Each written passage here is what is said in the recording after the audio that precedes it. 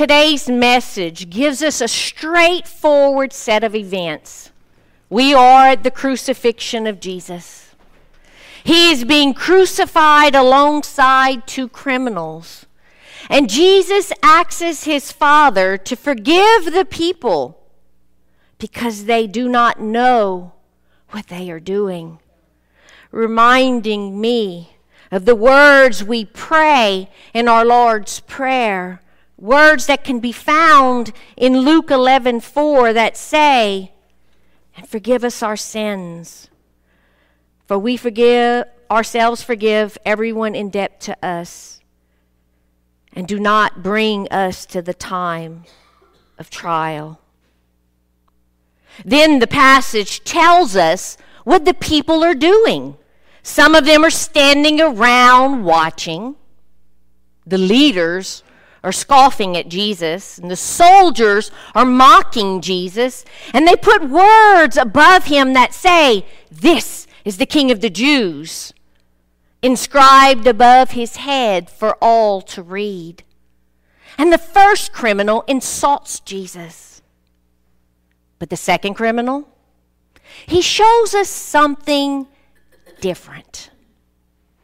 3 times Jesus is told to save himself by the people in this passage, taking us back to Luke 4 by echoing the words of the tempter that he used to Jesus in the wilderness, and reminding us of the reality of what these people, the ones that are just standing around, the leaders, the soldiers, and the criminals have witnessed and experienced prior to the events in this passage.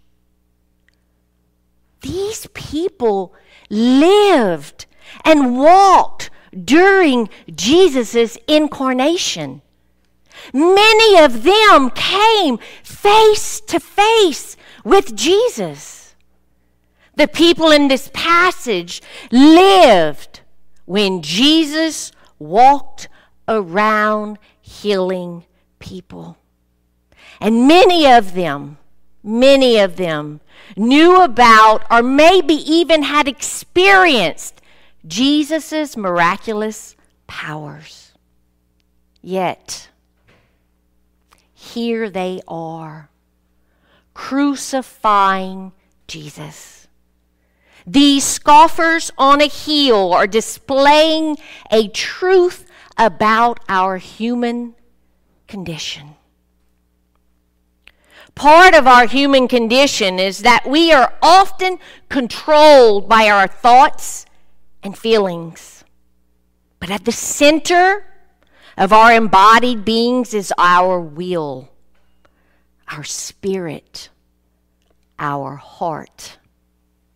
And this core, this center of who we are, is formed in us one way or another during our lives. We see the reality of this every day when we turn on the TV. All that you can see on the news shows people and stories about how different people are formed based upon their actions and their lives. When I was an educator, one of the things that they taught us is that the children are going to go through a process of nurture and nature. And between the two, they're going to become formed little beings, and we have to work with them and meet them where they are. Well, John Wesley writes and teaches about a way of salvation that involves our core being transformed through God's grace in the process of spiritual formation. Our core is formed by the thoughts we have and the images we carry in our minds. We live out these thoughts and images as an embodied being. To understand what this means is to understand that God created us as social beings, as brothers and sisters. Our spirit is formed by our thoughts and our actions as we encounter and interact in social settings. And this is what molds our souls. Our souls are the deepest part of who we are, and our souls form our lives. I ask you today, how is it with your soul as you sit here today, gathered with brothers and sisters in the house of our Lord? Choice is when sin dwells. Sin undermines even the efforts of Christ's own people to be his people. We can respond to God's grace to be formed into cheap Christians, or we can decide through God's grace and through spiritual practices to be costly disciples. This is part of what we're reading in this passage. You see, the scoffers on the hill are displaying idolatry of the human mind that pulls a person away from God.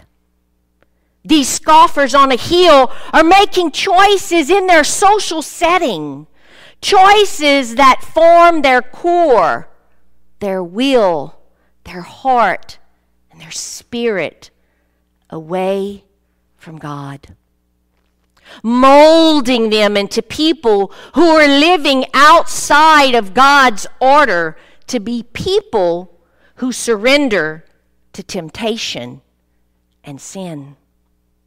These people are showing the radical evil that dwells in the ruined souls, an evil that springs from egos and becomes monstrous.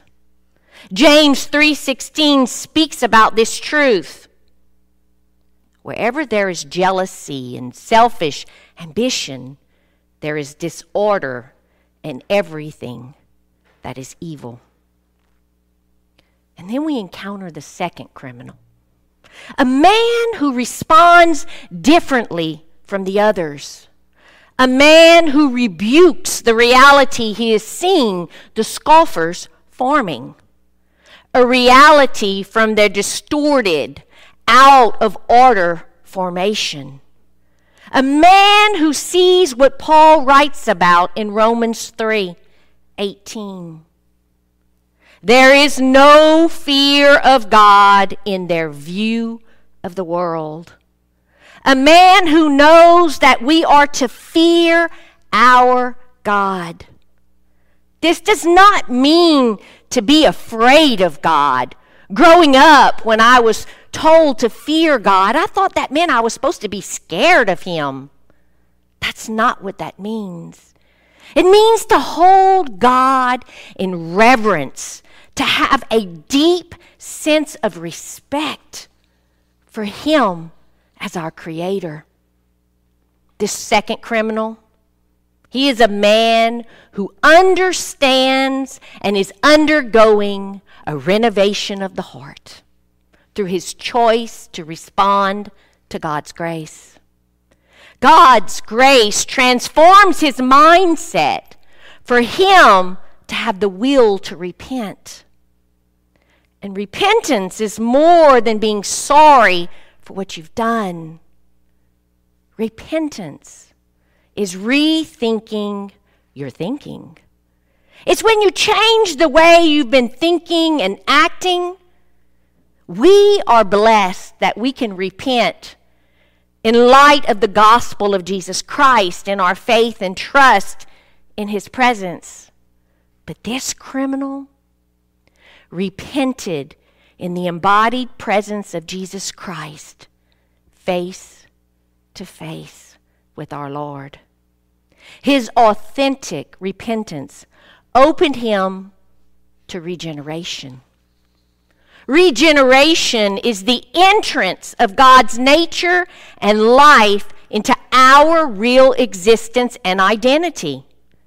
You know, that born from above experience that we all encounter when we accept our call to follow Jesus? It's the transformation of our heart, our will, our spirit to be one in Jesus Christ. It's that knowledge that we have in our minds, but also the heartfelt trust in our hearts in Christ. Regeneration enables us to see, to have a vision of the kingdom of God, and it kicks off and enables us to grow in sanctification. John Wesley's understanding of sanctification, sanctifying grace, denotes in the first place the transformation of our wills and affections.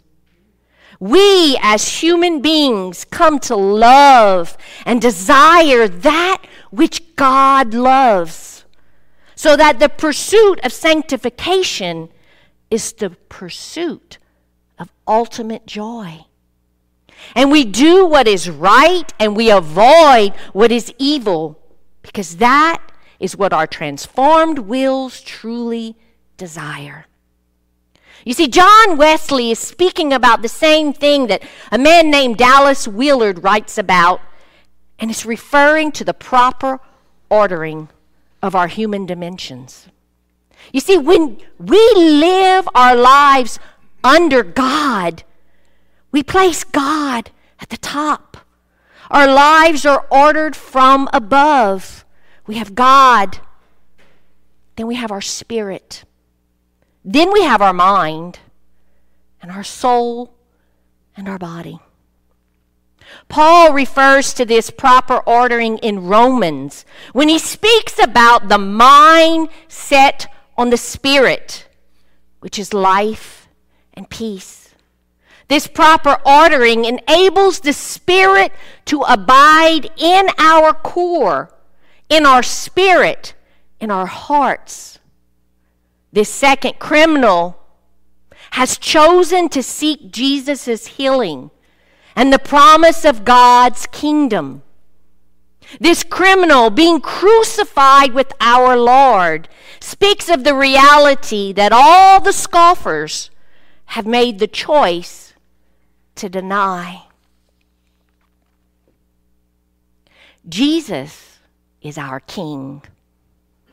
He is our King who will reign in his kingdom forever. Jesus turns and gives this criminal the only response that was needed. Truly, I tell you, today you will be with me in paradise. Jesus gives the second criminal the assurance of pardon and the promise of eternal life. A reality that is true for all of us when we take up our cross and follow Jesus. When we respond to God's grace in our life and in our lives, and we let them be ordered from above, we become like the second criminal, people undergoing a radical renovation of the heart to seek God and Jesus and to love as he loves. Amen. Let us pray. God, our Lord of all creation and of all history, like the people in this passage, we often become disordered in our formation as disciples. Lavishly pour out your grace on us gathered here today to open our eyes so that we can respond to your grace, to be ordered from above, to be people with your spirit abiding in our core. Amen.